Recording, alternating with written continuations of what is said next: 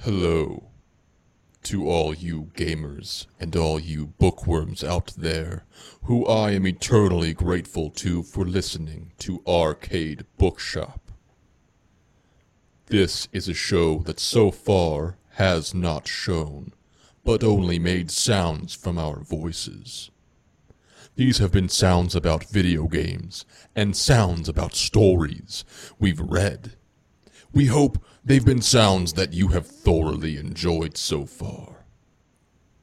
Today, October 30th, we're bringing you more horrifying sounds, but this time we have come with a little extra something. This time, just in time for Halloween, we have cheap HD camcorders and iPhones recording our faces talking, and it is absolutely horrifying.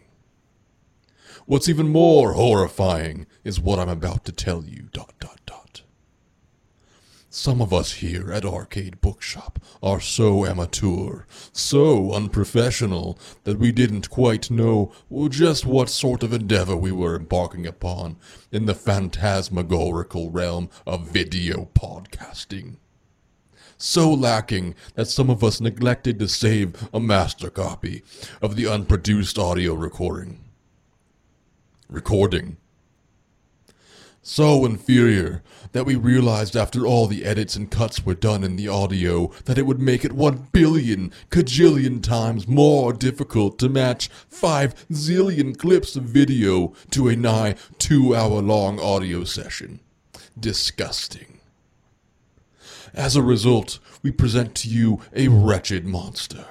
One that's pretty good, but rank with the fetid self-loathing of Bryce's mistakes. We give you approximately 20 minutes of video because it took 8 hours just to edit that much. But do not fear... Next episode, our Halloween night special, will deliver for the very first time Arcade Bookshop's first full-length uninterrupted video podcast. For today, I still recommend watching and listening because it was a really fun episode and we all had a blast talking about Resident Evil. Thank you. Please be advised that in order to foster quality discussions in each episode, we will spoil the stories in each game and text we talk about. Good news is, 90% of the titles we cover are old enough that many of you might already know all about them. That said, we do encourage you to play and read before listening. Listen up now, when we leave on, get ready for Arcade Bookshop. With your ball, play a game, check it out. Don't be lame, listen up now, when we leave on, get ready for Arcade Bookshop. When this airs, it is October 30th, Halloween Eve. So the question is, Caleb, where's your costume? My costume? I have a Freddy Krueger costume in a container in my closet. Does that count? Where is it? In the container in my closet. It's not on you? If this video works, no. I can go get it if you want. I can at least get the hat and the glove. Well, you don't have to, because today, when we're recording, it's September the 20th. But for the purposes of everybody listening and hopefully watching today, it's October 30th, and tomorrow is Halloween. I'm so excited. Was I not supposed to talk to you and introduce me? No, you're fine. Sweet. I'm gonna interject. I'm excited that I didn't realize it was gonna air on Halloween. So thanks for having me. I feel super special. Thought it was appropriate for this episode and for our guest today, who I'll introduce in just a moment. I personally felt like I didn't need to dress up, not only because it's September the 20th, but because the world we live in is scary enough. We agree, fellas? Sure. I'm trying to make it scarier. All right. But yeah. So before we get into it, I'd like to ask you guys a question. Do you guys think that horror stories provide a service to the world, or are they just silly thrills? And to tack onto that, if you do think they serve us, what type or vein of horror stories are the most important? It's a big question. It's a big question for me to field. First of all, I think the answer is comfortably both, right? Not every horror story has to be this therapeutic or, metaphorical experience. I very much like The Evil Dead for that reason, that it's not that, but something like Resident Evil that's a little more topical and, metaphorical for the world we live in and things like that, I think is a very important narrative to drive into people that in a way that will resonate a little harder because it's more visceral. And it's something like a horror book would be. Caleb? Yes. Well, you'd have to kind of analyze why people like horror to begin with. There's some kind of primal instinct for us to face what we're scared of. Maybe it's the adventurer in at least our DNA as we traverse the seas and now space. But I would say that horror can be very serious and fill some kind of need that we have, but also it could just be a fun thrill ride, depending on what it is. Word. I was thinking about like what horror stories, what stories in the movies do to me. When I watch a good horror movie, and I think also a good horror story, when I read one, they give me a release. And people, I mean, I know like Sharia thinks I'm crazy, and I think my brother feels the same way. Like when I watch a horror movie, and there's a limit, but it makes me feel good. Like I get a happiness that I don't get from watching like happy things. It's strange, but like I've heard the opposite. Like my brother and Sharia are the type of person who they watch horror movies and it makes them feel sick. So my opinion is that I don't think they serve a grand purpose for everyone, or maybe it just depends what phase of life you're in, or if there's already too much tension in your world that they just add to it, and it isn't at the right time. But obviously they exist for a reason. I also like The Evil Dead. That shit's awesome. That's why I do anything I do, really. I remember watching that. I remember seeing Evil Dead on TV late at night one time. Obviously something I wasn't supposed to be watching at that age. And it was the end. So like it was that scene where the Evil Dead 2, where like the tree and the big face and all that wild shit. Yeah. So I love those silly thrill ones. Dude, I grew up watching Evil Dead 2. Like, I had a VHS of Evil Dead 2. Like, really? Yeah, instead of, like, Barney, because my parents were great. And they just let me watch whatever the fuck I wanted. Apparently, it was Evil Dead 2. But, so I was watching it at such a young age, I didn't even realize it was supposed to be scary. So that's kind of one of those things. Like, I was never truly afraid of horror movies just because I grew up kind of watching them and thought they were just, like, a ton of fun. So you realize some shit as you get older, and then things become scary in a different way. But it was totally just slapstick, cool, just good, like crazy art that I just fucking dug. I didn't even realize it was supposed to be weird. Right. Yeah. Or as deranged as it was, which makes it cool. I have a similar horror origin. I was watching, Friday the 13th, the original, Nightmare on Elm Street when I was like 5. Like things I clearly shouldn't have been watching. But when you grow up watching that stuff, you understand it's fantasy. Like you learn very quickly.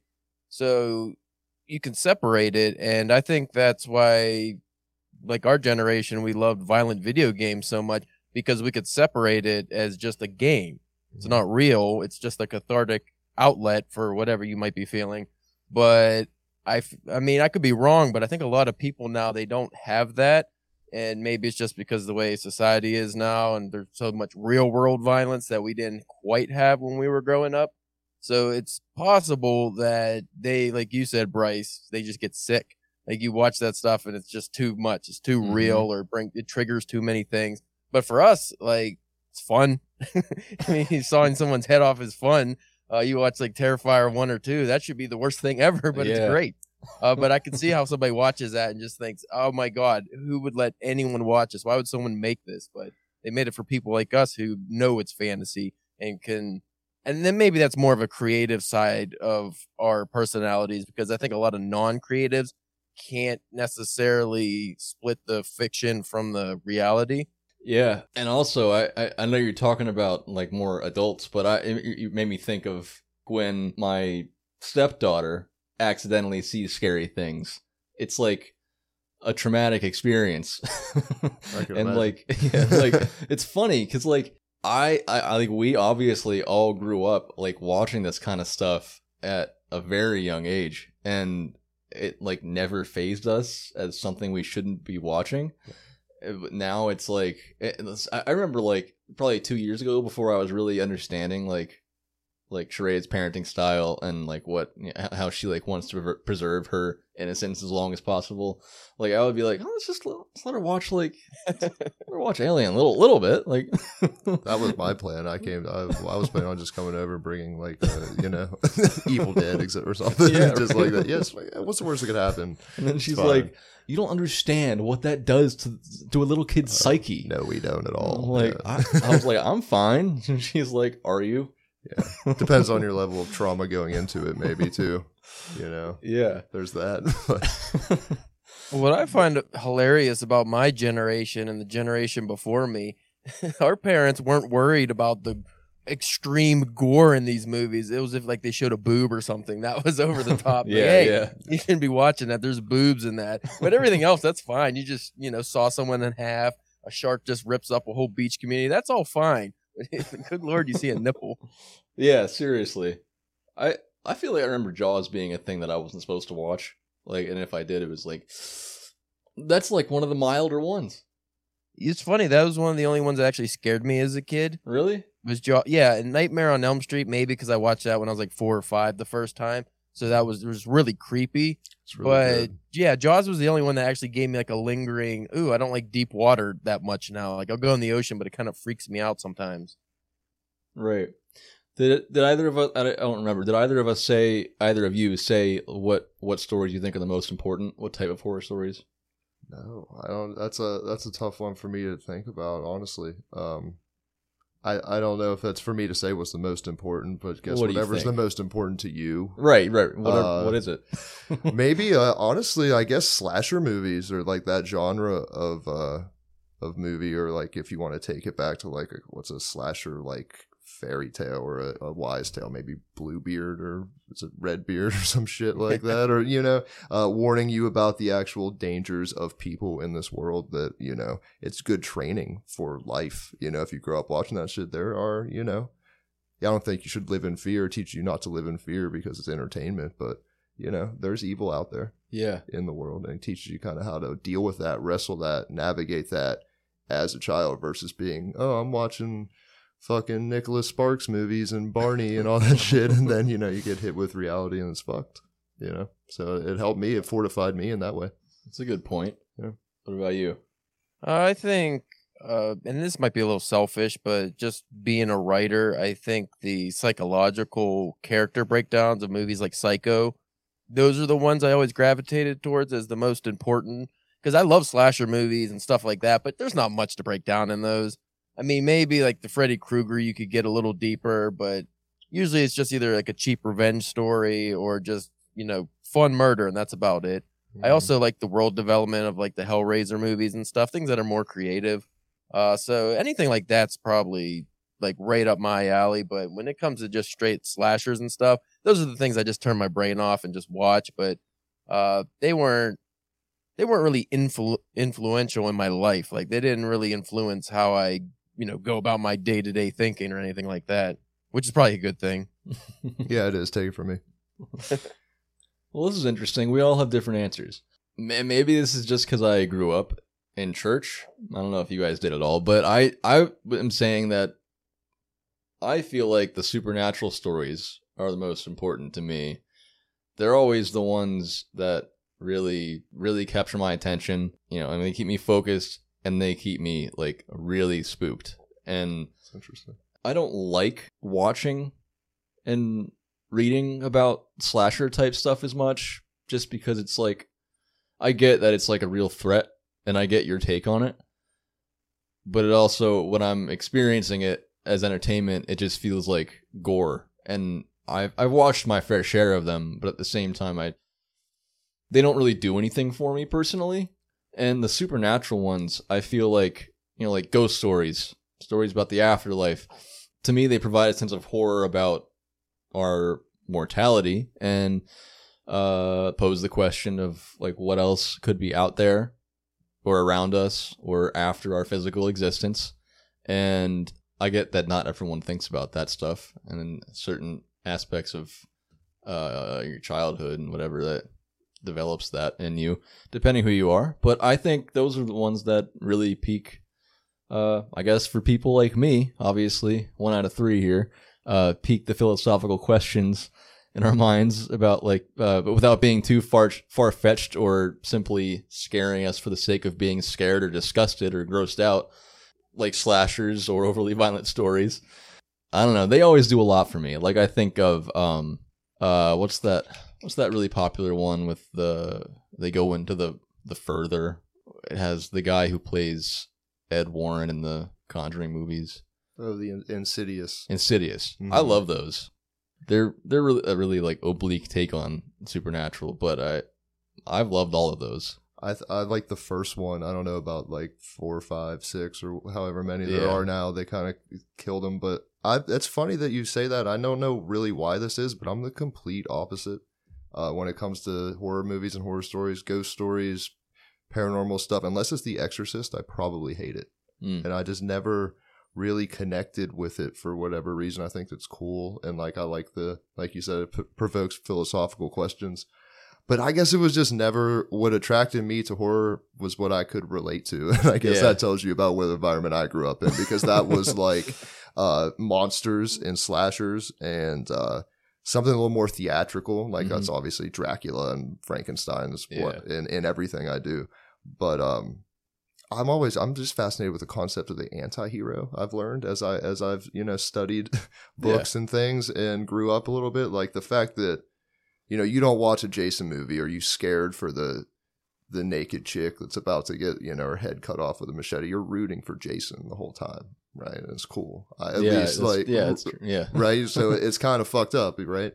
But it's I don't know. I guess I'm just fascinated by that, and I think it's a cool take on art that I think slasher movies get shit on kind of unnecessarily, especially newer ones. There's those you were referencing it earlier that I suck at remembering things. The clown guy, Art the Clown, Terrifier. I think what those guys are doing is awesome, man. With the slasher genre, and they're actually expanding it and making it into a whole series. And the world is desperate for an icon, is my point, I guess. And like so if you can build up an anti-hero like that, like Art the Clown's funny, he's sawing a chick in half, and then everyone he laughs. You don't really get that in ghost stories for me. That's just kind of where I connect with that, I guess. Well, it comes down to motive and non-motive too. Those are the split in slasher movies. When a slasher has a good motive for what they're doing, you can root for him more. Like Jason, at least the original incarnation of him, after the first one, which was just his mother getting revenge, it was still revenge. And then, it gets a little goofy as it goes on. And eventually you do get to the point where it's like, this is just a slasher now. It's just the guy. He doesn't have a motive other than he likes to kill. Right. So those are more fun. I always gravitated towards the more story element. Like, why is Freddy Krueger killing people? He's not just killing kids. He's killing the kids of the parents who killed him. It makes sense. And Art the Clown is great because he has no motive other than he's crazy. So it's like, why is he doing what he's doing? You don't want to break it down. You just shut your brain off and enjoy the ride. So those are like the two different elements that I like about slasher movies and how they can be perceived so differently by people. So if somebody who's not a big fan of the genre just sees the Terrifier movies, they might be instantly turned off, or they might be instantly just like, that is the greatest thing ever. But then if they go to the other way, it could have the exact opposite effect if they go to a motive-heavy story. I think like the Michael Myers stuff, when Rob Zombie gave him an origin, a lot of people hated it. I thought it was okay, but a lot of people really hated those movies. And it was because now our killing machine, who's just evil, that's mainly what he was just evil, has an origin of why he might have turned out this way, and people don't like that. But then some people love it. So again, there's that weird split with the slasher genre. But I personally, I like mostly all slashers. They're just, I turn my brain off and I just enjoy them. Who's your favorite? Probably still Freddy, just because he was funny. But Jason, growing up, was my guy mainly because he just had the coolest kills, I always thought. I think I like I like slashers in terms of the older ones, I think. It's just the newer ones that really start getting gross that just turn me off. And I've tried to get myself into them, and as I get older, I can take it a little more, but like I still can't do Saw. I've done the first few. I can't do that. I know it's not really technically a slasher, but kind of the same idea. Torture Yeah. porn, if you will. Yeah, right. But I always loved all the Halloween movies, so I love Mike Myers. Me too. He's my fave. It's like it's so intense but so mild. It's like Especially the first one. Yeah. Like you were saying with Motive, that's why the first one Right. was so good, because they gave him no story at all. yeah. He was just Yeah. the guy, right? He's the boogeyman, and that's what's truly scary. Which There's is a- cool because then that's the era of the mysterious. You don't know anything about him. Why is he killing? Yeah. So you have a motive without a motive. It's just like, oh, I need to search the reason why this guy is doing this, and then that's what hooks the. It could be a reader if it's book wise, but in a movie, that's what hooks the viewer. Absolutely. Yeah, that's why they got, for me, when they, later, when it became about, like, killing his family and Laurie Strode was his sister, it just becomes less, it's less scary, really. It's kind of stupid. Yeah, it's just stupid. I Yeah. still enjoy It's less watching it, scary. but I agree. Yeah. Yeah, it's When you fun, give though. It was cool.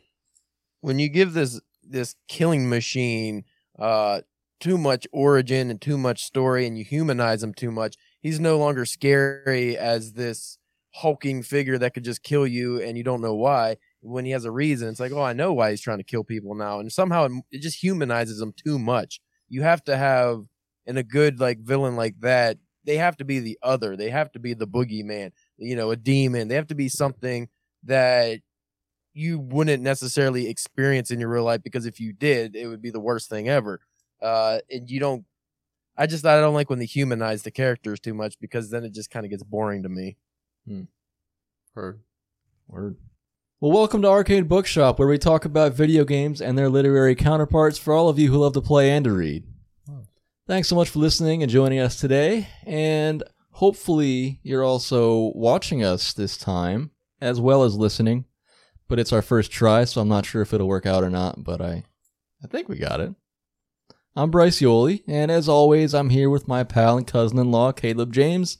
So And today we're also joined by Zach Belanti, Nice. Yeah. Yeah. a.k.a. the Crypt Keeper Yeah. of the local horror-inspired Pittsburgh fitness company Death Comes Lifting. You want to talk about the business real quick? Sure, man. Thanks for having me on for this very appropriate episode for what we do, as I try to bring fitness and horror and heavy metal and punk rock into one melting pot. And basically clothing and training programs and contents, all that style. And yeah, man, I'm excited. Excited to be here. Excited to continue to grow it here in zombie capital of the world, Pittsburgh. Word. So yeah, man, it's always an exciting time. As this episode airs, apparently it'll be around Halloween, so all have been all over the world doing all over the fucking East Coast anyway, promoting and doing all sorts of Halloween stuff. So this is my time to blossom with the brand. So I'm excited, man. Definitely. Yeah. By the time this is out, Zach and I will have spent the weekend hanging out at the Cleveland Gaming Classic in Hell Cleveland, yeah. Ohio. That's right. Selling Death Comes Lifting t-shirts and stuff, and handing out Arcade Bookshop stickers. Yes. And here they are, since we're on video now. Here's some Arcade Bookshop Yeah. stickers. For every 3 shirts you buy, you give 2 of those stickers. We just made that deal up just Yeah, now. Just now. Although if you're That's listening cool. to this and hearing that deal, you can't come to the Cleveland Passed. Gaming Classic because it's over. But you can reach out to us, and Yeah. we can get you some stuff. We'll hook it up. You guys want the We merch, try. we'll make it happen. Hook it up. So today we're screaming in Terrible terror. promotion. Like, oh, if you're listening to this, that means it already is over. It means it's already over, but you can't have to call enjoy us it. directly. Yeah. It's hard recording so far ahead of time, but you guys understand, I hope, that we gotta have time to read and play this stuff and get it edited and get it to you. And you don't just read a book in a day, you don't just play a game in a day. It takes, especially if you're adults with full-time jobs as we all are, it takes some time. Speak for yourself. Yeah, I guess I should. But today we are screaming in terror about Resident Evil Director's Cut, originally released in 1996 for the PlayStation. So, Yeah. when was the last time you guys played this? I just finished this like a week ago. I honestly probably haven't played the original / director's cut in 3 to 5 years, probably. But I grew up playing it as well as the sequels, so I was Nice. totally into it, just nerd about them all. So yeah, it's fresh in my mind. Good. Yeah. I think I played it 25 years ago. I'm wish sure I I've did. revisited it. I'm sure I revisited it sometime recently, but not since I moved into my house now. Even so, probably 10 years maybe. And it wasn't like I went and beat it or anything. I was just playing. I was like, oh, I don't like these controls, and then just stopped. Same way. Yeah, that was a hard part. I wish I played this growing up. We had a PlayStation, but I don't even remember that many PlayStation games. Like we had Tomb Raider, we had Twisted Metal, and like Tony Hawk, stuff like that. I feel like we didn't have. I mean, my other brother had like, you know, the Final Fantasy games and stuff. I don't remember that like all that much PlayStation gaming though, like, What'd you until play? I got my PS2. What? What you play? What did I play? Yeah, if not PlayStation, just not video games. I or- always, well, as in that era, I was Yeah. doing like all Game Boy stuff, like Okay. Game Boy Color, Game Boy I Advance, had all that too. Man. and then Love the Game Boys. yeah, man, Yeah. and then eventually I got my own PS2, and that was my system. That was It's a game mine. changer for sure. Yeah. Yeah. And I'm sad to say, if I haven't mentioned it on here already, I went home to my parents' house to get my PS2, and that graphics chip just didn't hold up. It still plays stuff. You just can't really see what's happening. It like glitches out and shit. And like I guess you can still get them kind of like used ones pretty cheap. Or not like, I mean, it's still like $100 or so. But I just thought PS Plus has all like a lot of the best stuff on there, and that's where I played Resident Evil Director's Cut. They don't have all of them on there, but they had that one, and that's what I wanted to play for the show. So I got it done. It was hard. Yeah, so, but before are we get hard. into it, since we're talking about stories, Yeah. I got a synopsis for us that I half stole from Wikipedia and half wrote myself. I like it. All right, so, so Resident Evil, the first one, I don't know if you guys play the Director's Cut, but I play the Director's Cut because that's what was available. It's about two special ops teams from Raccoon City called STARS who come to investigate a series of bizarre murders. When the first team goes missing, a second is dispatched to find them and continue the investigation, but they're attacked by vicious monster-like dogs. Their helicopter pilot panics and flees, and the team runs to the safety of a nearby mansion. In the rush of things, the team is separated. Your character, either Chris Redfield or Jill Valentine, has no choice but to search the mansion for clues as to what's going on in this small town where everyone has gone missing.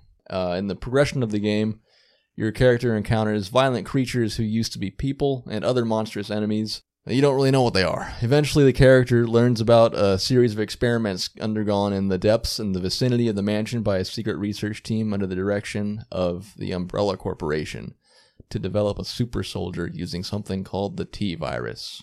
But we all know, I'm going to throw you guys for a loop here, but we all know this story is really about old Martin Crackhorn, the poor old soul who lost his life to the escaped virus, which inevitably infected him.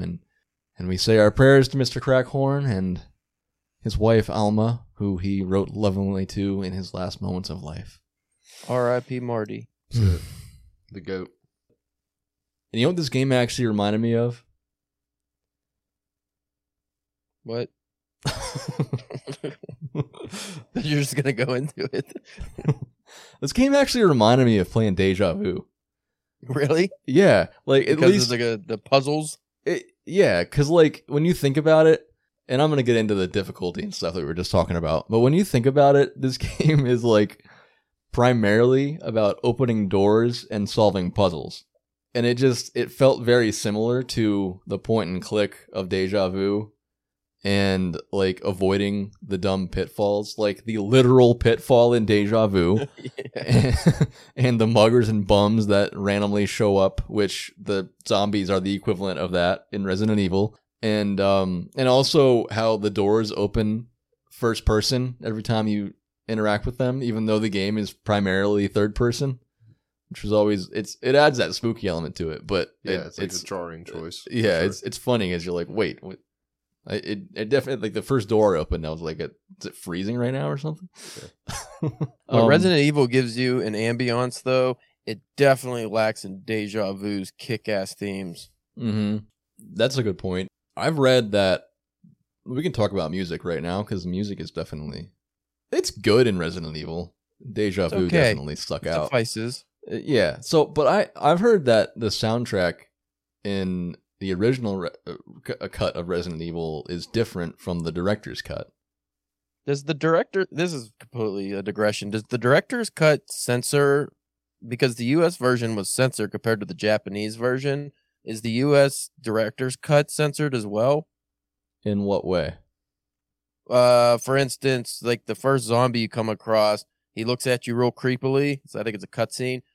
In the original Japanese version, it shows like a grotesque severed head roll by first, and then you have the zombie. Like they just cut things like that in the American version. I don't remember that. So maybe that has something to do with the changing of the music too. Of course, Japanese have very strict copyright laws with their music, so maybe it's just something along those lines, something stupid. well, so I actually didn't research this. Is the director's cut the U.S. version? Or are there two different U.S. versions? No, I think this one has a few different versions of it. The one I had was it had a white zombie on it, which is I think what you were talking about, that famous cutscene with the bald head white zombie just kind of looks back behind you with his eyes all creepy like that. And I think that was like a remastered version that they put out. I don't know if I ever had or played like the true original. And I know there's a few different versions, so I really don't know. But in the one I played, Japanese version, it shows the zombie's head when he looks back, and then you go look it up on YouTube. There's a severed head, I think, that rolls by or something gross, and then it goes back to the zombie. And I want to say there's more instances of censorship for the U.S.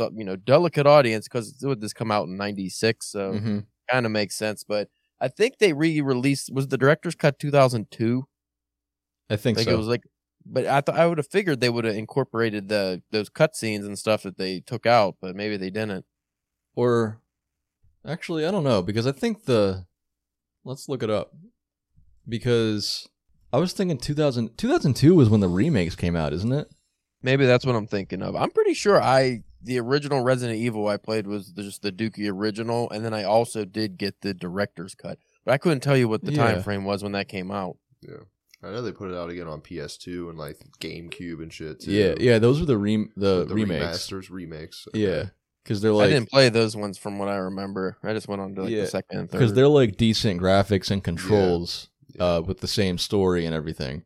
They still have the tank controls, or they change it up? No, I think the remakes they had decent controls, right? Yeah, like regular. So you could just run normally, right? Yeah. So that's the next thing about this game, man. I started playing, and the first 3 hours I was like, I don't know if I can do this. It was hard, and the most difficult thing about it are the tank controls, which I guess is just something it's what Resident Evil controls are. It's like D-pad controls that you have to, like, I don't know how to explain it. You have to turn with the joystick and then use the D-pad. I mean, I think you use D-pad for both, but you have to like. Yeah, I only use the D-pad. I remember I was able to use the D-pad, but it was only for turning, and then you still had to use the directional pad to go up or down, left or right. It was really stupid. Yeah, like you have to decide your direction, which direction you're going with, left and right. So like if you just hold in like right, your character will just spin. Yeah. And then no matter what, pressing up is always your character walking forward, and pressing back down is always your character walking backwards. And it really screws with you, because really it makes you die half the time, because like it's confusing, because like your character might be like your back might be facing inward in the screen, and then you press up to go into the screen, go down a hallway if the hallway is dead ahead. But all that does is make your character come towards you, and then and it jacks everything up. And on top of that, the camera is fixed, So, which if you guys are listening to this, you probably already are familiar with Resident Evil because it's like 30 years old at this point. But yeah, the camera, every room you're in, it just sits still, and you have to watch your character move around as if you're like watching a security camera. And it's really hard for modern gamers to acclimate to the style of play, but it was almost cutting edge when we played it originally. Like in the 90s, it was so cool. Like, oh my God, this looks great. Because I went back, like I said, I definitely went back at some point and replayed on the PS1. Actually, I was at Altoona Sci-Fi Con. They have, they might still do it. It's like a gaming room, and it just has like every, system. Going to the weird Japanese ones we never heard of. To I think last time I went, it was up to the PS4. But they had the PlayStation 1, and Resident Evil was one of the games, and I remember playing it, and I was just like, "This is fucking terrible." It was like the original, the actual disc, and it was just so choppy and just it. I mean, it looked better than a lot of the games at the time still, but I wouldn't say it necessarily holds up compared to even like the remake. Yeah, and here's what I'll say. The first like 3 hours I was playing, I was like, I can't fucking do this because it was just so hard to get used to that. Nobody does tank controls anymore. Everything is joysticks or like I don't know how like mobile games work, but nobody does this anymore. And as bad as the game looks, and like I'll always say PlayStation graphics don't hold up compared to like NES or Super Nintendo graphics, but eventually, once I got the hang of walking, it totally opened up the whole game, and it didn't feel that bad, and it didn't feel that aged either. So like that's where I say like learning to walk was the biggest barrier in getting this game going, and also learning how to avoid zombies. Once I figured those two things out, I started the game over. and then I got it going. And from there, it like totally opened it up, and I understood that I wasn't supposed to like, which I already knew this from other Resident Evil games, but even more so with this one, I understood I wasn't supposed to just kill everything I was seeing, and like you want to get the zombies to like throw up on you so that because it hurts you, but it hurts you less than when they're biting you and trying to kill you. And that way they throw up on you, but then they don't grab you, and you can walk around them and get to the door you're trying to get to, or down the hallway or whatever. It's more strategy based. Yeah. And that's where I say it's similar to something like Deja Vu, where you're just getting the lay of the land to be able to solve the puzzles after you like understand the map of the mansion or whatever environment you're in. You know, it's a perfect counter for that game. If you would ever play it, Fear and Hunger is exactly what you're describing. It is more about strategy versus just fighting everything and trying to level up like an RPG, a regular RPG. You don't level up. You just go through a dungeon. You have to memorize like the layout and everything, and you just play it multiple times until you get good at it. Well, maybe one day I'll play it. Are you familiar with that? No. Awesome. You gotta look it up. I'm really bad with video games. That's why I was psyched to do Resident Evil. The only video games I played ever consistently are Resident Evil and Mortal Kombat. Nice. I guess two combat. Two totally different sides of your brain work on this. And I think I just like the characters and everything, and just all the villains and zombies in Resident Evil are always super cool. All right. And I dug the strategy and the puzzles and just the vibe, the atmosphere is Resident Evil for me. Definitely. It's like the first Halloween, like we were talking about, almost like that's just the slow, atmospheric, creepy, cool vibe. Yeah. And that makes me, going back to music, yeah, I like the music, by the way. I love the music. Yeah, I liked it. And so it's hard to say, because I don't know if we each heard different music or not, but I particularly liked it when when you get like roughly maybe a third or half the way through the game, and it starts getting more mysterious. You're in like, I think it starts when like you get to that guardhouse outside of I think it's the first time you exit the mansion and then go into a new place. You start getting this like mysterious music because you started like walking into an area with clues, or an area where you're getting close to a boss or something like that. And actually I liked it because it sounded very similar to me to I don't know if you're familiar with this, Zach, but to the eerily calm music right before that plant boss in Super Metroid. Super Metroid. You know what I'm talking about, Caleb? Yeah. Yeah, you know how it has that like really like low key like chimey music right before that. That's two things I love about atmospheric video games: when the music is a clue, Mhm. and when the music lulls you into this false sense of security, then immediately, blam, you get Right. fucked. Mm-hmm. Yeah, it's the best. And the funny thing is, I was thinking that about Super Metroid when I first heard that music, not knowing that I was walking into a boss that is a giant plant also. So I feel like they probably had inspiration from Yeah, Super probably. Metroid maybe. It's cool. Yeah, I don't know. You have any memories of the music? I know you said you No, don't I prefer don't. That's it, the but one thing I actually don't remember that much about was the music. I remember some of the atmosphere because I didn't watch any. Normally, I try to, if we go, play a game that I've already played before and I don't really need to play again, I'll just watch a couple like walkthroughs or playthroughs on YouTube just to, just get the memory back. I didn't have a chance to do that with this because I thought I knew it enough. But yeah, that's the one thing that kind of eludes me is the, like I said, deja vu. I could 20 years from now without playing that game, I'll still have those stupid tunes going through my head. But Resident Evil, it didn't have that. I mean, I remember like when was it the tyrant at the end would come booming out at you? Like I remember like those moments with the music, but I don't remember just like the general music, just like walking through hallways and stuff. it's not like super memorable. It was just that one tune in particular sticks in my head a little bit, but What about the Resident Evil movie soundtrack, though? The Oh. 2002 movie. I've seen where it, but I don't remember. It's all new metal, like Fear Factory and Oh, yeah, Slipknot yeah. remixes and Il Nino. And I have it, on disc. I jammed it. Marilyn Manson did the score for it, too. Really? Yeah. So it's all like, it's actually really fucking sick.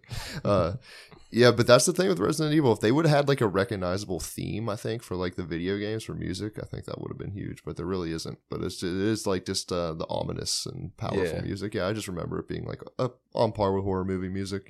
Just Right. part of the experience. Yeah. Well, what they have instead of like a super prominent theme is this terrible intro with real actors Yeah. that are not very good. Yeah. The worst line readings in any Yeah. game, I think. That's what makes it so great, though. And then the voice acting, I don't know if the voice actors are the same people as the intro video characters, but That'd be interesting Man, to discover. are they I wouldn't be terrible. surprised. Oh man, what was the one he had? If you play as Chris, after you beat the plant boss, you talk to that Rebecca girl, that character, and because she kind of saves you, and then Chris is like, "We sure got to the root of that problem." Hell yeah. Was he Arnold? He has to have a shitty Have one liner. Have to. I laughed out loud when I heard that shit. Every bit of dialogue from the characters in the game, like during the game, not even like in the intros or the outros, every bit of it is just bad. Imagine if you were actually in that mansion for real, and that's those situations, and you're fighting these monsters. And you just bust out one of those one-liners. Like, what the fuck? Like, I mean, in a person way, with it you's adds probably to the he's gone horror. insane. Yeah, that's some kind of horror. It's exactly what I would do. Probably. Or the other time that Rebecca girl is like, "Chris, don't die." It's like, I'll try my best. When they were Horrible. recording those lines, they must have had them watching some animated version of the game that might have not been finished or something, and they were either trying to match the mouth movements, or they didn't have any cues, and they're just like, "Hey, take this many seconds between words," and because it's very stilted and weird a lot of Yeah. the time. I don't get how voice acting is done, because my first thought, which there's probably better references than this, my first thought is the Final Fantasy X scene that I think a lot of people have seen, even if you haven't played it. That part where the main character and the supporting girl, they start laughing together and they just go, "Ha ha ha ha ha." And they're supposed to be like laughing to lift their spirits, just to like get themselves out of a bad mood from the events that are transgressing, and they're just doing these weird forced laughs, and it's just so uncomfortable. You know what could be the culprit? The same with like old kung fu movies and stuff. They weren't like Resident Evil, I would assume, yeah, because it had the Japanese release. I would imagine it was recorded in Japanese originally, so the animations went with the Japanese dialogue. So when the English dub got put into place, they probably had to try to match the mouth movements as best as they could. Yeah, but in Japanese is it's a faster language with more words than English, so it probably didn't translate well. But in Resident Evil, the first one, the characters are just like, they're still kind of like Lego-y. Like they're decent. They're closer to PS2 than like Final Fantasy VII, say. But you don't really like you don't really see like really good detailed features in their faces when you're looking at it. You don't really see their lips moving or anything. Like maybe a little bit. I don't know. It still might have just been a timing issue. It might have language been like change, maybe their body movements. I don't know. Mm-hmm. Like the Japanese, like they always have the joke, like they said 50 words and then it's just saying hi or something. Yeah. So maybe they just had scenes where the dialogue was either really long or really short, but then the English version is the opposite. So they had to stretch the words or the way they said them, or they had to shorten things, and it just doesn't work. Luckily, they don't make games like that anymore. Now they just probably have the mouth and stuff animated after. The AI probably just does it for them now. Yeah. I was listening to a show about Ghost of Tsushima, and they were saying how you can you can choose to either have the English voiceover, and I don't know if the animation changes or not, but you can choose to have the English voices, or you can have the original Japanese voices with English subtitles, which is really interesting because I've never heard of that before. And I guess the weird thing is, while it'd be cool to experience it in Japanese, since it's like it's a Japanese game, like it takes place in like Japanese culture and everything with Japanese characters. It'd be cool to experience that, but then if you're reading the English subtitles, you're not watching the game, and it's like a very progressively graphic game, like yeah. But I don't know if the animation is different depending. It'd be interesting to see if the animation is actually different depending if it's in Japanese or if it's in English. Honestly, what we should do after this is just do a quick watch of the original Japanese version, somebody playing it, just to see what the cutscenes and stuff are like. Right. Yeah, that'd be neat. Maybe I can put some up. If the video works out, I can put some up in the.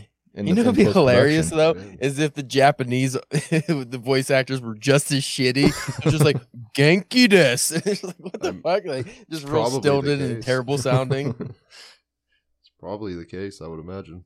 That's always what I loved about Godzilla movies, watching those as a kid too. The voiceovers, the dubs of them, it's the same thing. Terrible. Yeah, they're so bad, but that's what makes them so great. It gives it that quality. So yeah, it's part of Resident Evil for me is the bad voice acting. Right, it's like a Jason sequel in a way.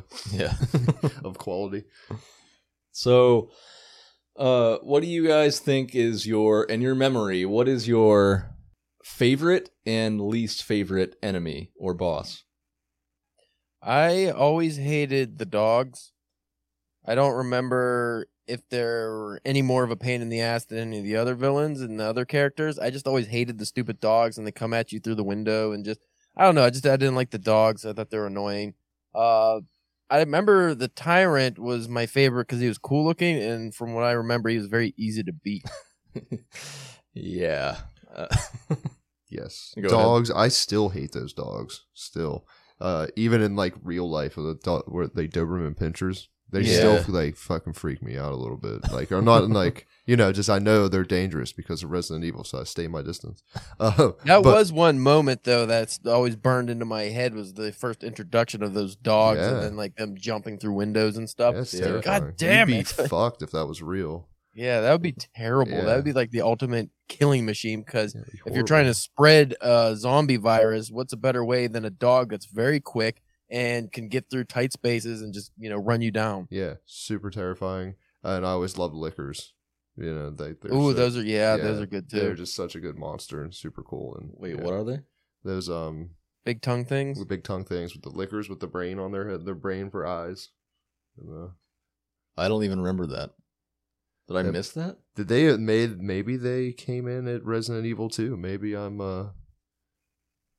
messing up. Well, Maybe it's they're fu- on, I could have swore they are in Resident Evil 1 though. It's funny because I'll look it up right now. Yeah. Because when I was playing, Shareya asked me about something with big tongues. Yeah, so they're like the iconic monster, I guess. So they're called lickers. Lickers, yeah.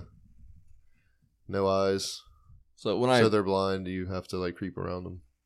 when I punch that in, it says it comes Resident up with Evil Resident Evil 2. Yeah, Okay, then I might have just been introduced into. yeah. Okay. I don't know if you can answer this, Bryce. But Zach, did you like Resident Evil 2 more than the first one? 'Cause So I much remember more. playing the shit out of that one. Yeah, so much more. I was really more into 2 than I was the first one, but yeah, and I still even the remake. I just played the Resident Evil 2 remake they put out maybe a couple years ago, not too long ago, and I thought that was fucking fantastic. Like capture the essence of the old one for sure. I definitely want to get into that. Oh, real quick. I didn't say my Yeah, enemies. Yeah, what's yours? At first, it was the dogs. Because when they do jump through the windows, I had to do that part over like a billion times. But as I progressed, it was those hunter things. Do you remember I the don't hunters? like those either. Yeah. Oh my god! Because they end up replacing like every enemy that you killed in the up to that point in every location you've been in, and like you run out of herbs and first aid spray just because of those bastards. And if it wasn't for and I just had to do it because I'm getting impatient with these games, but if it wasn't for save states, I'd still be playing it right now. I think. Oh my god, I didn't use an actual save one time because I was just doing save states. But honestly, I realize that's like a little bit cheating, but. we're not holding it against you, man. Yeah, I know. Yeah. It's me on me, It's you and on I always feel bad about it. But I mean, whatever. I'm playing these for the stories, to talk about them, and Yeah. just to experience the game in general. I could have done it if I wanted to spend like 90 hours figuring that shit out, but I just didn't want to do that. Yeah. So, but yeah, oh my god, those hunters, they were the worst. And the second time you fight the snake, Yeah. that was a pain. I had to do that over a bunch too. And then we're going to talk about Resident Evil 2. Just for a second, I really want to play that. That's one thing they don't have on PlayStation Plus Premium right now. So I don't know how I can play it unless I play a remake. I like Remake's playing really it. good, dude. Is But it? yeah, the original was where it's at, but then they Yeah. did a really really good job with the remake. I was super I've impressed. I've heard all the remakes are like pretty good so Yeah. far. The only one I didn't play 3. I've heard mixed reviews on 3 on Nemesis, but Yeah, I think that is on there. But there you go. yeah, I want to play 2. I gotta figure that out. Too sweet. Maybe. Well, Had it on Nintendo 64. they had it on. Yeah. Huh. Yeah, I totally had it on Nintendo 64 as So well as weird. PlayStation. Yeah, it was super weird. It's I interesting. remember it. Yeah, I might be misremembering, but I thought that version, like the bosses and stuff, weren't as hard. Probably. Yeah. They- 'cause well, I was also the playing it Nintendo, they're gonna tone it down too. on- yeah, I feel like it was a little bit difference in difficulty and intensity on Nintendo, but playing it as a kid, it worked. Yeah. Are the bosses hard? Because all the bosses in Resident Evil 1 are like, they're not that hard. Like the snake one was the hardest, I think, but everything else super easy. So are the ones in 2? Are they like more challenging? I mean, I would say, yeah. I don't really remember anything I was like super stuck on. I was always more stuck on the stuff you actually had to be smart for, like the puzzles and everything, Yeah. getting around the police station. Because that's the premise of 2 is you're trapped in the police station and it's all sorts of, Oh puzzles yeah, you have to That- figure that's out the and first take one it with out. Leon, right? Mhm. Yeah. Yeah, it's super My boy Leon. yeah, Mm. beast. Yeah, I want to play that. I gotta Next get my time, hands on that next year. somehow. All right, a few more things about just the gameplay, because there's a few things I want to touch on. First of all, end boss, easiest end boss I've ever experienced my entire life. Terrible. I thought it was gonna be over the first time you shoot him 3 times and he's dead, and he falls down. And I was thinking he's gotta come back sometime, and then he doesn't, and then you get to the helicopter pad, and then he finally comes out of the floor. Yeah. And I was like, there he is. And I was like, all right, this is going to be a big battle. This is going to be tough as shit. And then the helicopter pilot just tosses down a bazooka. And it's like, hey, guys, it's over. Very convenient. Gratifying way to end it. Yeah. It was fun regardless. The whole game was really cool. Like, I like the Resident Evil puzzles no matter what. Like, Sure. I think that's It's a what good vibe. that's really what makes it, I think. I agree. It's nice to have, like, I do like a good boss fight though, but overall it was still like it was a nice contrast because the last thing I played was Paper Mario. So Nice. Yeah. Okay, last thing I want to talk about in terms of gameplay is the Doom books, because I don't know if you guys remember this, but you need to find 2 Doom books in order to open up the last area, like to get to the lab, I think. Okay. And I got like all the way there, and I didn't even.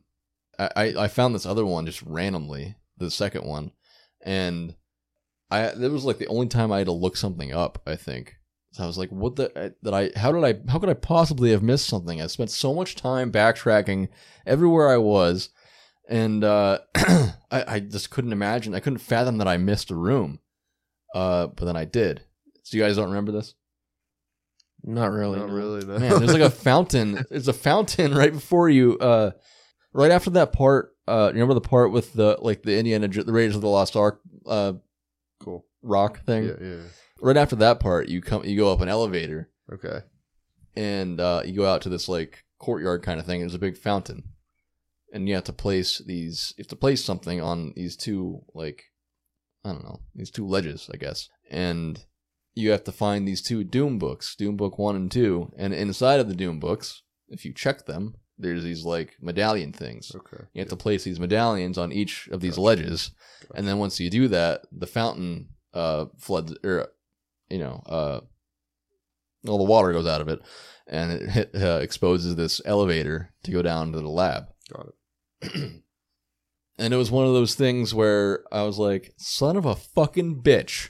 I have to go all the way like back to the mansion, back to the beginning of this shit, just to get a goddamn book, because I missed one room.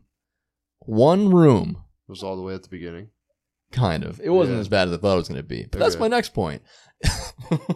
That's a poor game design right there. If you have to go all the way back. Yeah, well, the thing is, anytime you have to backtrack, it's actually not that bad. And it's because I feel like when you start this game, it feels so enormous. Mm-hmm. Like, I mean, I'm sure, like, you guys have played enough that you can think of, like, what the whole game is like, and it's, like, not that intimidating. But, like, when you first start playing the game, you're in a mansion, first of all, so you get, like, just the fact that it's called a mansion makes it feel real big.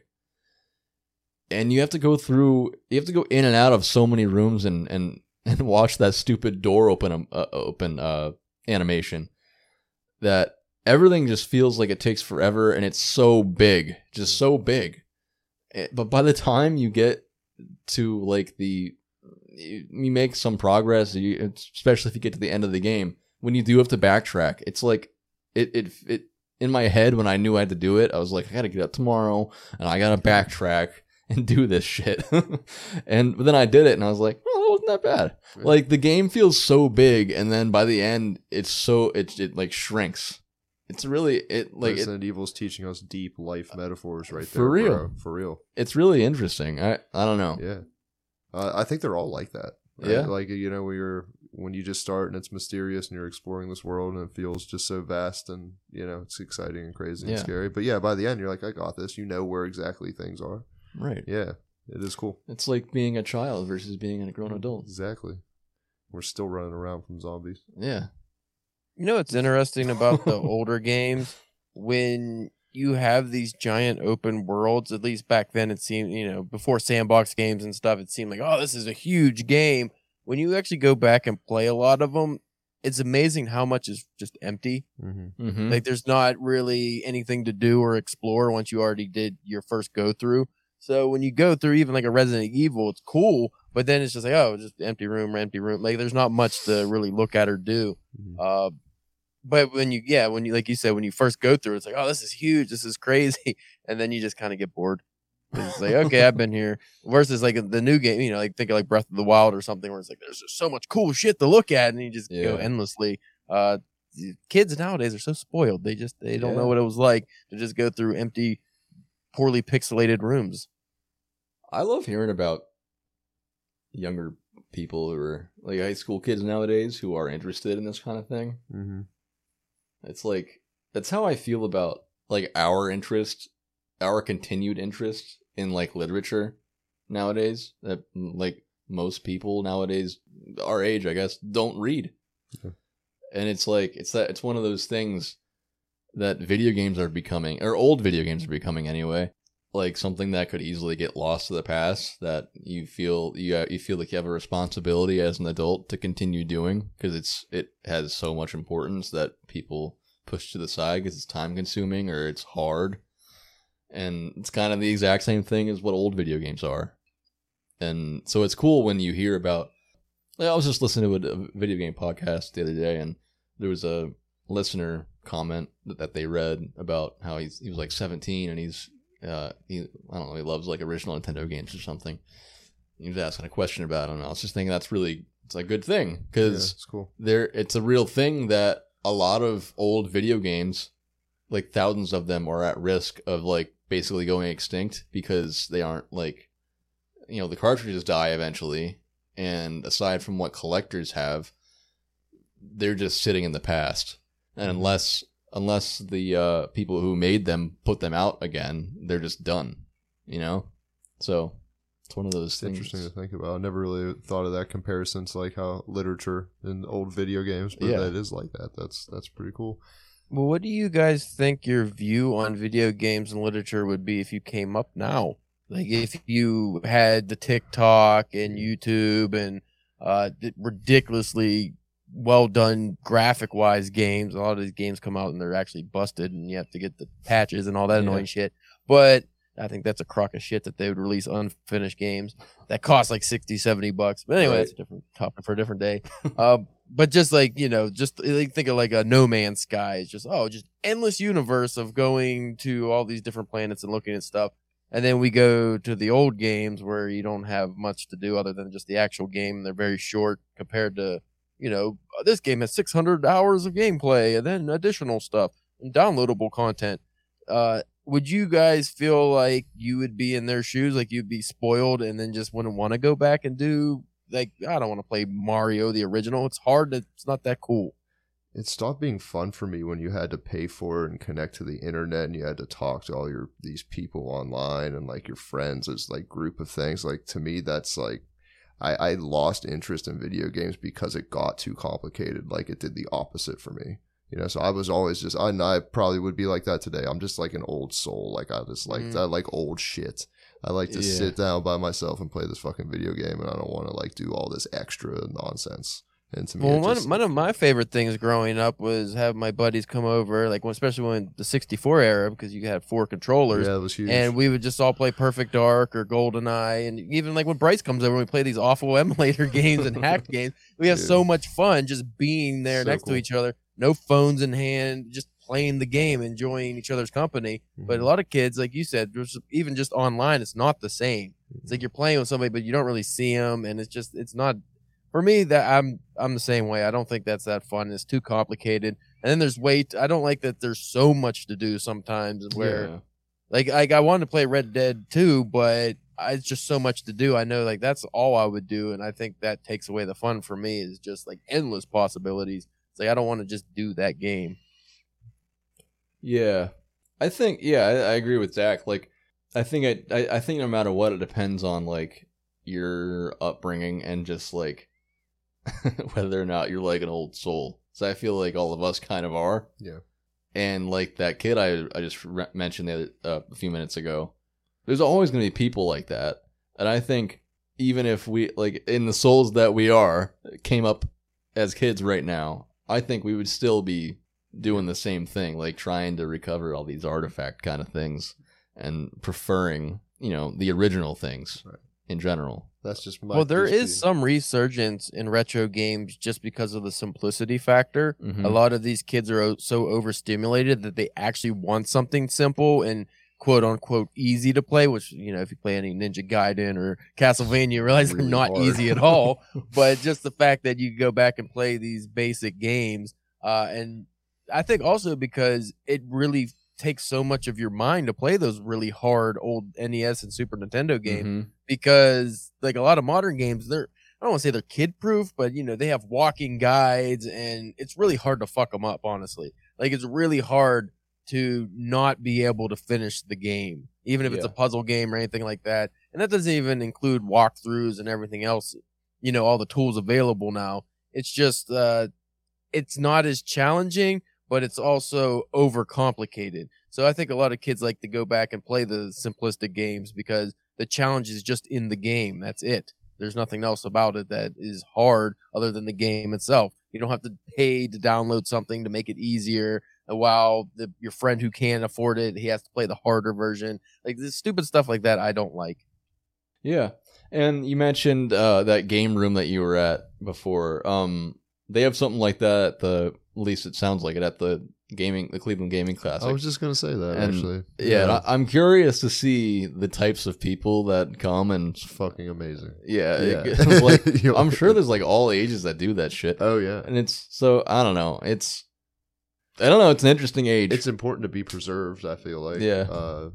I've just lost touch with video games as I've grown up, or not up, I guess, at all, but just lost interest in them as they progressed. But I just, like I said, I've liked old shit always. So I think it's they're definitely a huge formative part of my life and childhood, I think they're important. So I don't know, it's hard to say. It's hard to put yourself in kids' shoes today. It might just be like, I don't know, to grow up and have like Skyrim be the first video game you play. Yeah, crazy. Like I don't know how that would, wreck your shit for other video games or not. But I think there is something, I swear, there's something about the way they design original games, like Nintendo games, being short, simple, but really fucking hard. There's something about that, like a challenge that's contained enough that you could manage it, but it's also like I have to dedicate myself to this to figure it out. Like I think there's something like therapeutic about that. My mom never played a video game except for there's 3 games I know she's played her entire life. Super Mario Brothers, Candy Crush, and Farmville. Okay. But she beat Super Mario Brothers. And when she did that, she said she put it away and said she'd never play a video game ever again for her entire life because she got addicted to it. But there's something about that. Like, there's something therapeutic and character building about it. And I think that's why I don't like using save states if I can help it. If it wasn't for the sake of time and being able to play and read enough stuff to be able to talk about it on the show, I would not use them at all, even no matter how much it frustrated me. If it was just like, if I wasn't doing the show, I would definitely not use them and see what happens. And like, because I don't know, I identify like a mental process when I'm experiencing the way it was meant to be, the way it was made, the way it was meant to be played, and like failing and failing and failing and failing and failing until I finally figure it out. There's something character building about that.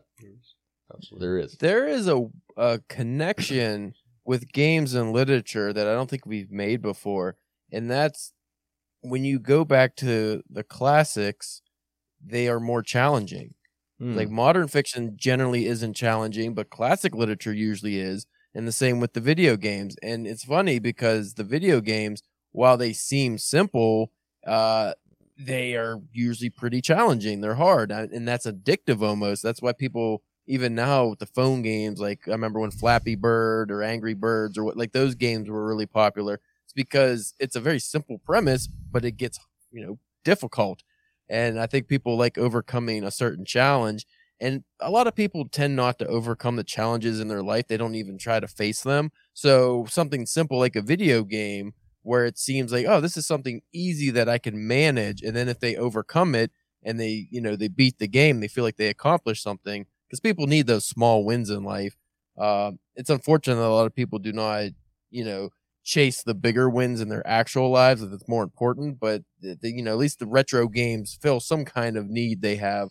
But anyway, going back to like the books and stuff are really interesting when you have people who say they're readers, and I don't want to put anyone down. You like what you like. So if you like cozy mysteries or easy YA stuff, that's fine. But if you give them something more challenging, often they will end up just not reading it, or they'll try and then they'll give up. But the ones who pursue it till the end, even if they didn't like what they read, they feel like they accomplished something because they actually did something that was difficult and challenged themselves. And I think that's the root of all this stuff, the video games and the books, is just overcoming these small obstacles or even bigger obstacles in your life.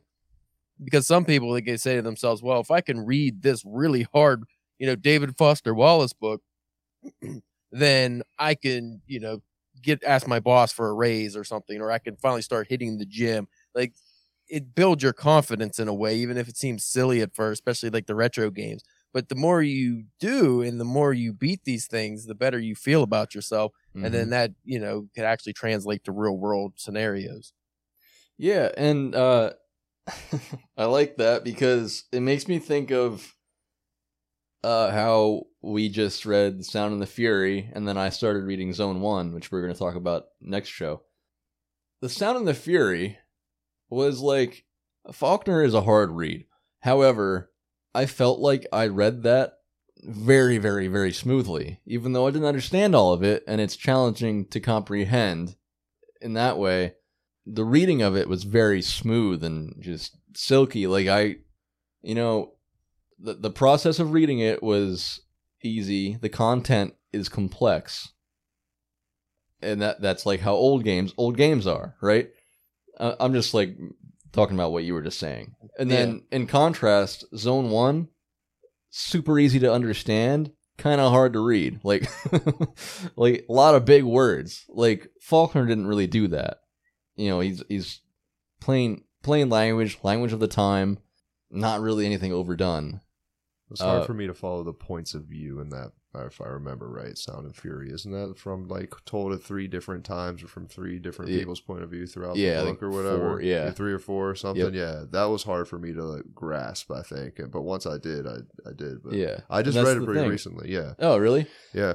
Yeah, we're gonna talk about it on another show. But yeah, it's like, it's one of those books. It's like Caleb was just saying, the classics are simpler, but more difficult, and the contemporary ones are more complex, but very, very simple in content. Yeah, it's a really interesting connection there. We're smarter than we look. Yeah. How about that? We're talking about a lot of good things today, guys. Yeah. All right. High five. Okay. Man, I still have a lot to talk about, and I'm going to go through all of it. So let's talk. I have a few like story element things from Resident Evil here. Something that I really liked about, I think they do this in all the Resident Evil games, but something I really liked about it was the idea of like horror stories told through journal entries, because you don't really actually get a lot of story like real time in this game. You just, as you're searching for your teammates and clues to find them and figure out what's going on, you're picking up like journals and documents, pieces of information, and piecing it all together. So like that Martin Crackhorn thing, that's what I was talking about. Like it was just like a letter to his wife because he was infected by this virus that the Umbrella Corporation, whatever, is experimenting with. So like there's innocent ones like that, you pick up some journals from some of the researchers and scientists.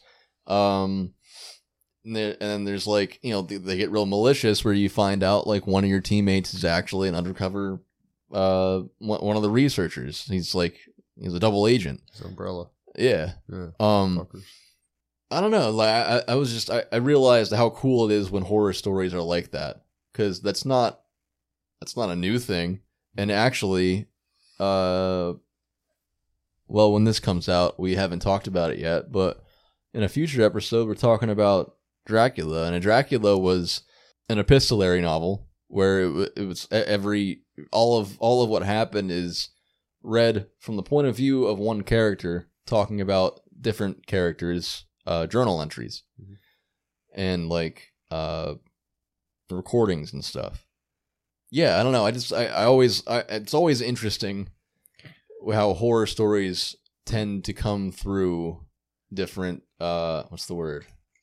Media, I guess.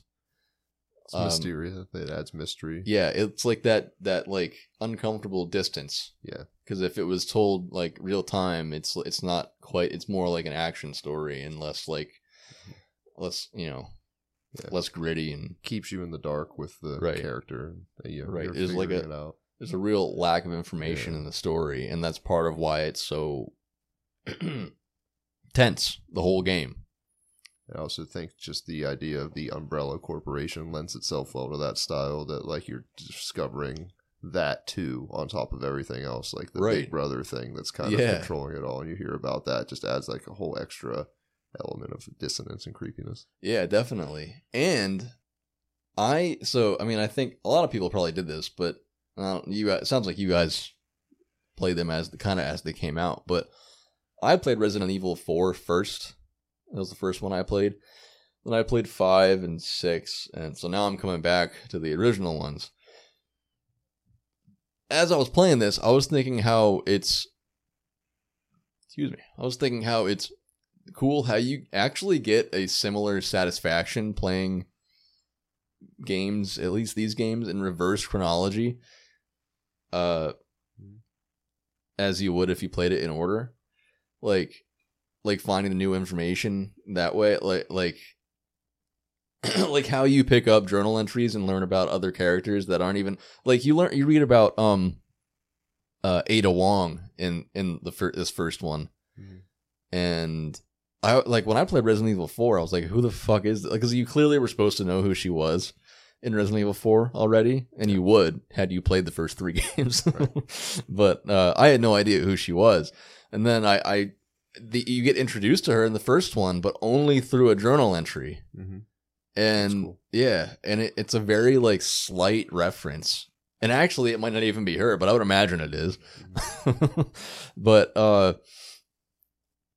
yeah, like and it was just it made me think, like, would that be a cool idea to do a like a special series of shows where we play things in reverse order and learn the information that way?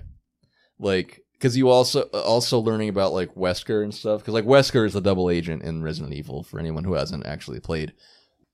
Hopefully you have been playing along and been enjoying the shows. But yeah, as I remember, I think Wesker's in, I don't know if he might be in all of them, but he's in 4, right? Yeah. Yeah. And then you have like a really cool battle with him in 5 also. But I never really knew who the hell he was. Yeah, I didn't just really a bad get guy. it, but now that I've played it, I do. So, Isn't Dr. Spencer in like a lot of the games too? I think he's one of those ones that's like referenced in the first one, Yeah. but it's not like clear who he is. But he like over the games, doesn't it? Because he's the one who created Umbrella, so Oh, I would imagine he would be a big part of the lore. But if you didn't play the first one where he's referenced, or the second one, like maybe you would lose that. Maybe you could just jump to 4 or 5.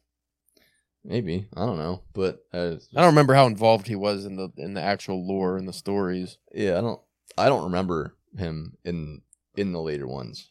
But I mean, what was the last one you played? I couldn't tell you. Maybe the one where they're in Africa or somewhere. That's 5. 5. Yeah. 5. I think that might have been the last one I played.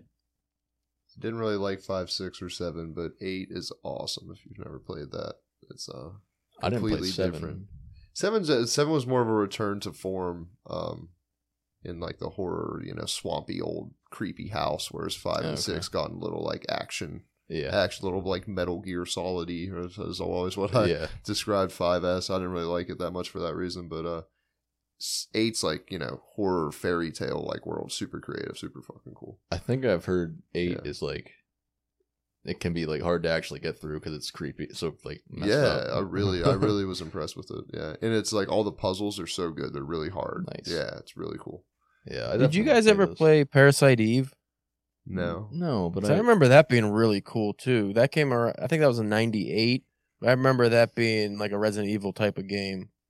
Okay. I think it was really cool. It was just a lot of gory grossness and stuff. From what I remember, it's been a long time. I don't even know if I own that. I might have rented that game or something. I think there was a couple of them. I'm not sure. What was it called? Parasite Eve. Interesting. I've heard of it. I don't know much about it though. I think I looked it up recently, but I can't remember.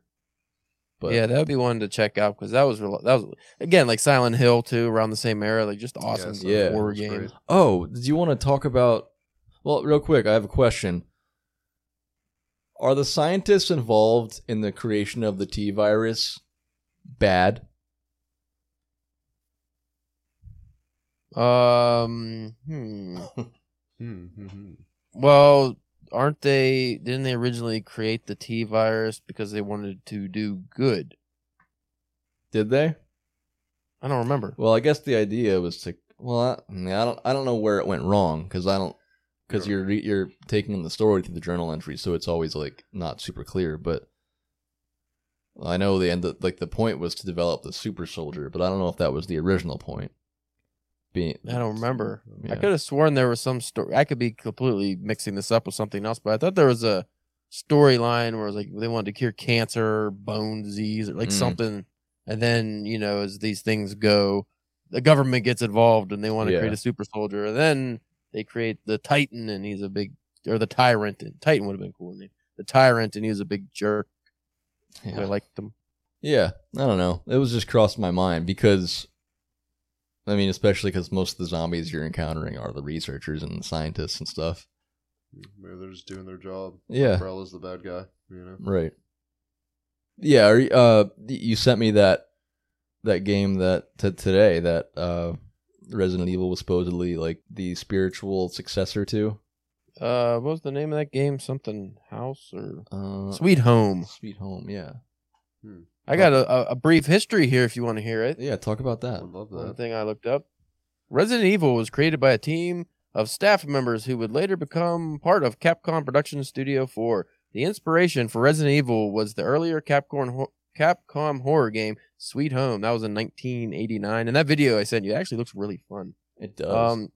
Shinji Mikami was commissioned to make a game set in a haunted mansion like Sweet Home. And early on, the game was intended to be a remake of Sweet Home, which would have actually been pretty cool. The project was proposed by Sweet Home creator Takuro Fujiwara. I'm terrible at this. Takuro Fujiwara, who was Miyake's mentor and served as the game's producer. Fujiwara said the basic premise was that I'd be able to do the things that I wasn't able to include in Sweet Home. Obviously, there was some limitations with the NES. Mainly on the graphics front, and that he was confident that horror games could become a genre in themselves. He entrusted Mikami, who was, I'm changing that guy's name every time, who was initially reluctant because he hated being scared with the project, some words and some more words. And Resident Evil was based on Sweet Home's gameplay system, adopting many elements from the game, including the limited item inventory management, the mansion setting, the puzzles, the emphasis on survival, the door loading screen, the use of scattered notes and diary entries as storytelling mechanics, multiple endings, depending on how many characters survive, backtracking to previous locations in order to solve puzzles later on, the use of death animations, individual character items such as a lockpick or lighter, restoring health through basically the whole fucking game. It's just this It's game. the same game. So I'm not gonna go into any more. But yeah, you I'll get have to the look that picture. up. I never knew that. It looks really cool. Like It looked fun, actually. Yeah, it's one of those games that you're like surprised. It was creepy name. original Nintendo. It's like it does not look it's one of the higher end looking ones. But if you want to play it, even if you have an emulator, you have to get. Oh, you don't have to, but it was only released in Japan. So if you want to play an English translated version, you have to get one of the fan made versions. Which I think Okay. in that video there might have linked to it. I sounded don't like remember. I think so. Looks pretty cool.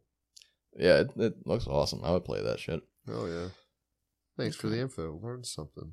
Yeah. All right. This was a good conversation. So I got a new segment for today. Oh boy. Everybody ready for the new segment? Let's go. Yeah. New segment of Arcade Bookshop today. It's called Top 5 Times. All right. So this is it's kind of The a back of a Chevelle one time. Or wait, what are we talking about? Oh, nice. It's not that. It's not that. It's kind of a superlative game. So times you most felt, times best times, top times game. So number Half. 1. Everybody ready? Number 1. What was the time you most felt like a zombie? I worked at Walmart for 5 years as a car pusher in my early 20s. Then would be the time that I felt most like a zombie. A lot of the times I might have been a zombie, and I think I might even bit some people. So, but unfortunately, I would have been the one who got infected because the people at Walmart obviously are. Yeah, that's reverse zombification. Zombification. I feel like this is a trick question for me because I always feel like I'm a zombie or portray a zombie. I guess recently because I'm just getting older and decrepit and hungry and just like wandering aimlessly. I think it's recent history. I feel like a zombie. I don't know, man. You got a momentum here. Yeah, we you got got your momentum. business. We do. You're into fitness. I do. You're not a zombie. You're right. Yeah, I guess I never was. That's a. I always thought they looked cool, but I never felt like one. So I'm more of a vampire. I gotta say, last night I took a bedtime nap. I fell asleep on the couch until like 1 a.m. Love that. and I got one of my dizzy spells, Caleb. And when I woke up, I sat up real fast, and I was just super, super dizzy. And then I got nauseous, and it just wouldn't go away. And then I had to get to bed. You got to go to bed, and I just stumbled my way in there, feeling disgusting and sick. Did you have the overriding urge to eat brains? In the back of my head, The twinge just, it would be on good the right roof now. of my mouth. Yeah. Mm. Okay. I changed my answer then. Maybe when I drank a lot, I felt like a zombie. You brought back memories. Oh man, that brings back memory for me too. Robo tripping, man. Yeah, there you go. That was a good one. I probably would eat brains. Yeah. Shit. Probably have. Are you ready for number 2? Yes. What was the time you most felt like the zombie apocalypse was coming? When everyone was buying toilet paper, that was a close one. Yeah, probably that time. I would Yeah, say that's where I was going That was to. pretty it's undeniable. And I mean, I don't want to go political here, but that Yeah. same time when I think it's a common enough thought that it doesn't have to be considered one way or the other, but being in the consideration in the position of considering whether or not to get a shot they were getting ready to put out. Mm-hmm. I think that's on every sci-fi and horror fan's mind. Like, what is this? Is kind of fast. Yeah. What's going to happen from this? Every time you see a group of people controlled by the masses, I mean, Yeah. that's the Umbrella Corporation Umbrella. right there, man. So Yeah, yeah, that's the truth. yeah. I made. But a part of many- you didn't get like the urge to just get like steal like 10 shots and just like inject it right into your taint, and maybe you'd become the tyrant from Resident Evil. Like you just get Probably, crazy yeah. big and We have video content made during quarantine for like just like that. I promise. Yeah, I ripped off 28 weeks later and days later in Resident Evil quite a bit during that time. Yeah, I for real. really played on that. Yeah, Nice. absolutely. Tried to make fun of it the whole time. I think we did okay. Best it's so bad it's good moment in Resident Evil Director's Cut. I can't remember a specific instance other than some of that dialogue we I already was going to talked say about. the root of the problem dialogue was probably the greatest thing that you could have said. And the anticlimactic boss fight at the end where you just Yeah. bazooka the guy. Like, that's like, I remember that being like, that was so cheap. Are you serious? But then I was like, I beat it. You're just happy. I was gonna say the moment at the end of the the final boss fight with Tyrant, when his like head comes off, and it's even the first time you fight him, his jaw is always going. Like I Yeah. don't know if you remember that. He's just like and then you kill him and his head comes off and it lands on the ground and he's still doing that thing. It's so stupid. It's funny. Best door you ever opened? In real life or Real video? li- yeah, Resident Evil or real life? Either one. Whatever you want to do. Or you can go metaphorical. I have to say fitness. Yeah, I have to say that's the gym / yoga door That's is fair. is probably the best door I ever opened. Yeah. The front door to the house I live in now when I Mm. bought it, Bryce. There we go. I've also opened some nefarious doors in my life, but I don't want to discuss that on this. So This have isn't a I. kid-friendly episode Well, that or wouldn't be a- podcast necessarily, but that'd be Nefarious would too be good. fun. That wouldn't be a Nefarious, best door yes. anyway. Yeah. This is something I meant to think about ahead of time and didn't. So I'm gonna say the door to the heart that my love opened. I was gonna say marriage. Just say marriage. Yeah, Your wife. that's what I'm saying. That's cute. Don't be a jerk. All right, last one, number 5.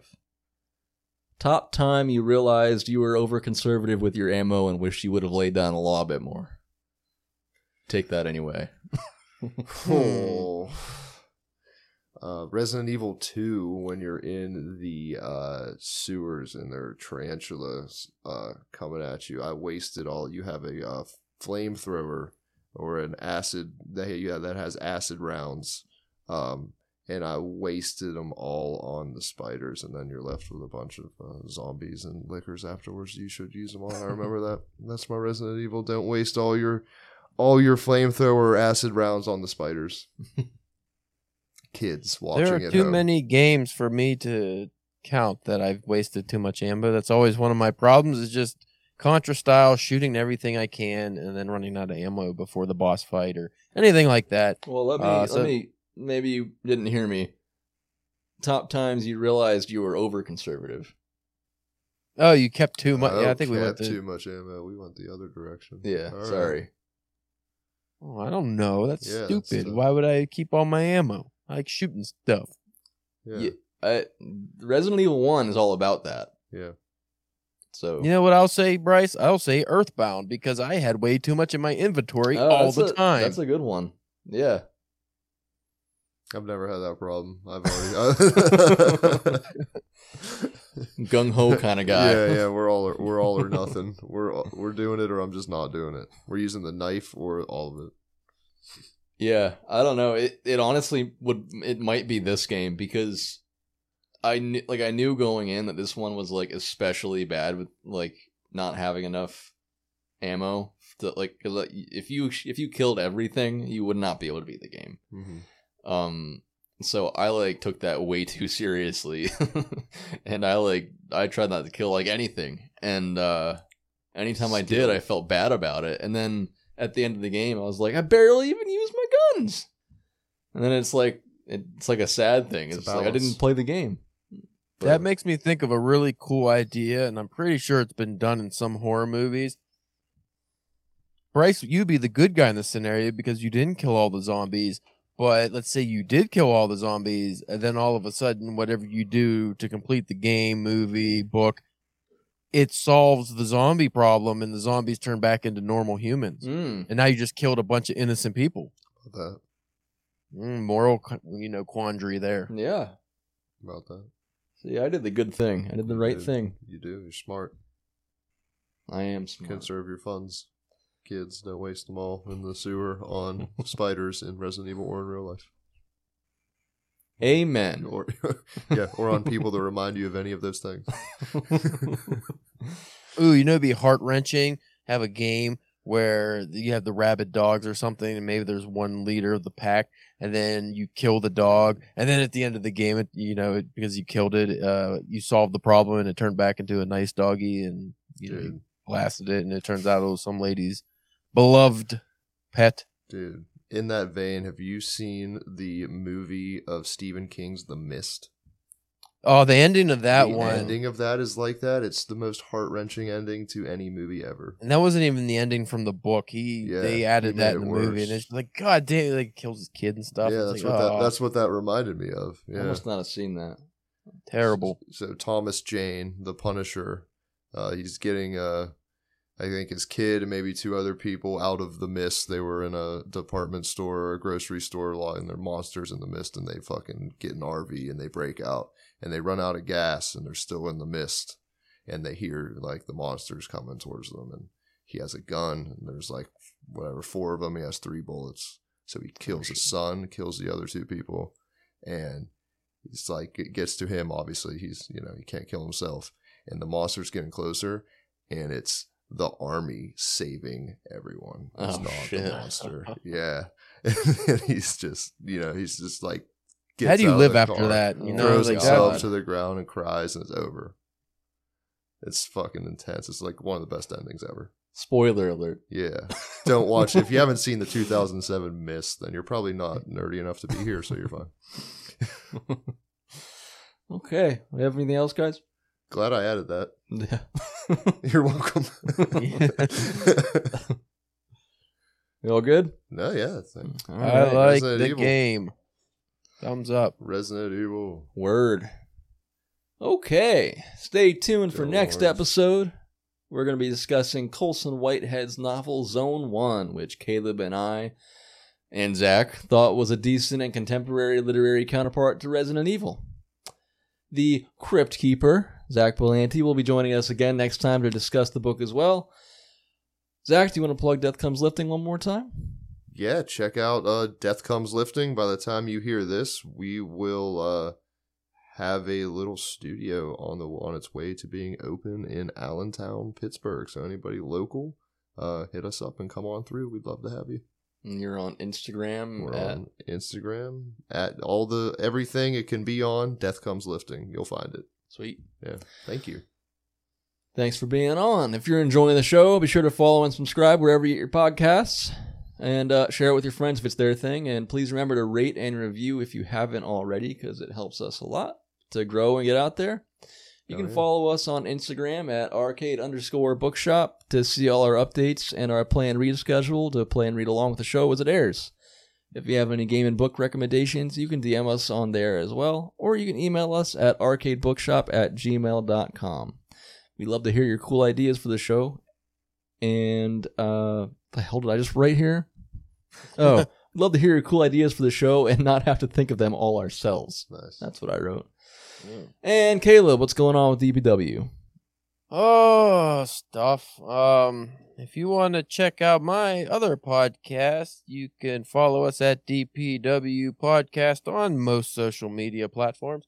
If this actually does come out on Halloween Eve, then check our episode on Drunken Pen Writing Podcast tomorrow, because Richard Chismar's book publisher reached out to us, and they're sending us an advance copy of his sequel to Chasing the Boogeyman, Becoming the Boogeyman. So we will be reviewing that as our book of the month. Pretty excited because now I don't have to buy it. We were going to actually do that anyway. So check that out tomorrow. And you can follow me at calebjamesk.com if you want to see what else I'm up to. Sounds great, man. I'll have to check that out. And as always, do as we do. Keep a controller in one hand and your book in the other. Thanks, guys. Very professional operation you guys run here.